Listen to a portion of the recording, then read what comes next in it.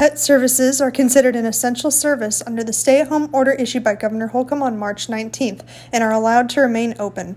Vet clinics are practicing low-contact appointments by having clients wait in their vehicles while their pets are being examined. Face masks are also required for clinic personnel. Amber's Pampered Pets in South Bend has started a grab-and-go policy to minimize contact with their clients. Sitters are also wearing masks and gloves, as well as bringing their own leashes for appointments. Foster applications for animals have increased since the stay-at-home order went into effect. Pet Refuge's President Pam Comer believes this is due to people at home wanting companionship while they are unable to work or leave their homes. For more information on how to keep you and your pet safe during COVID-19, visit cdc.gov.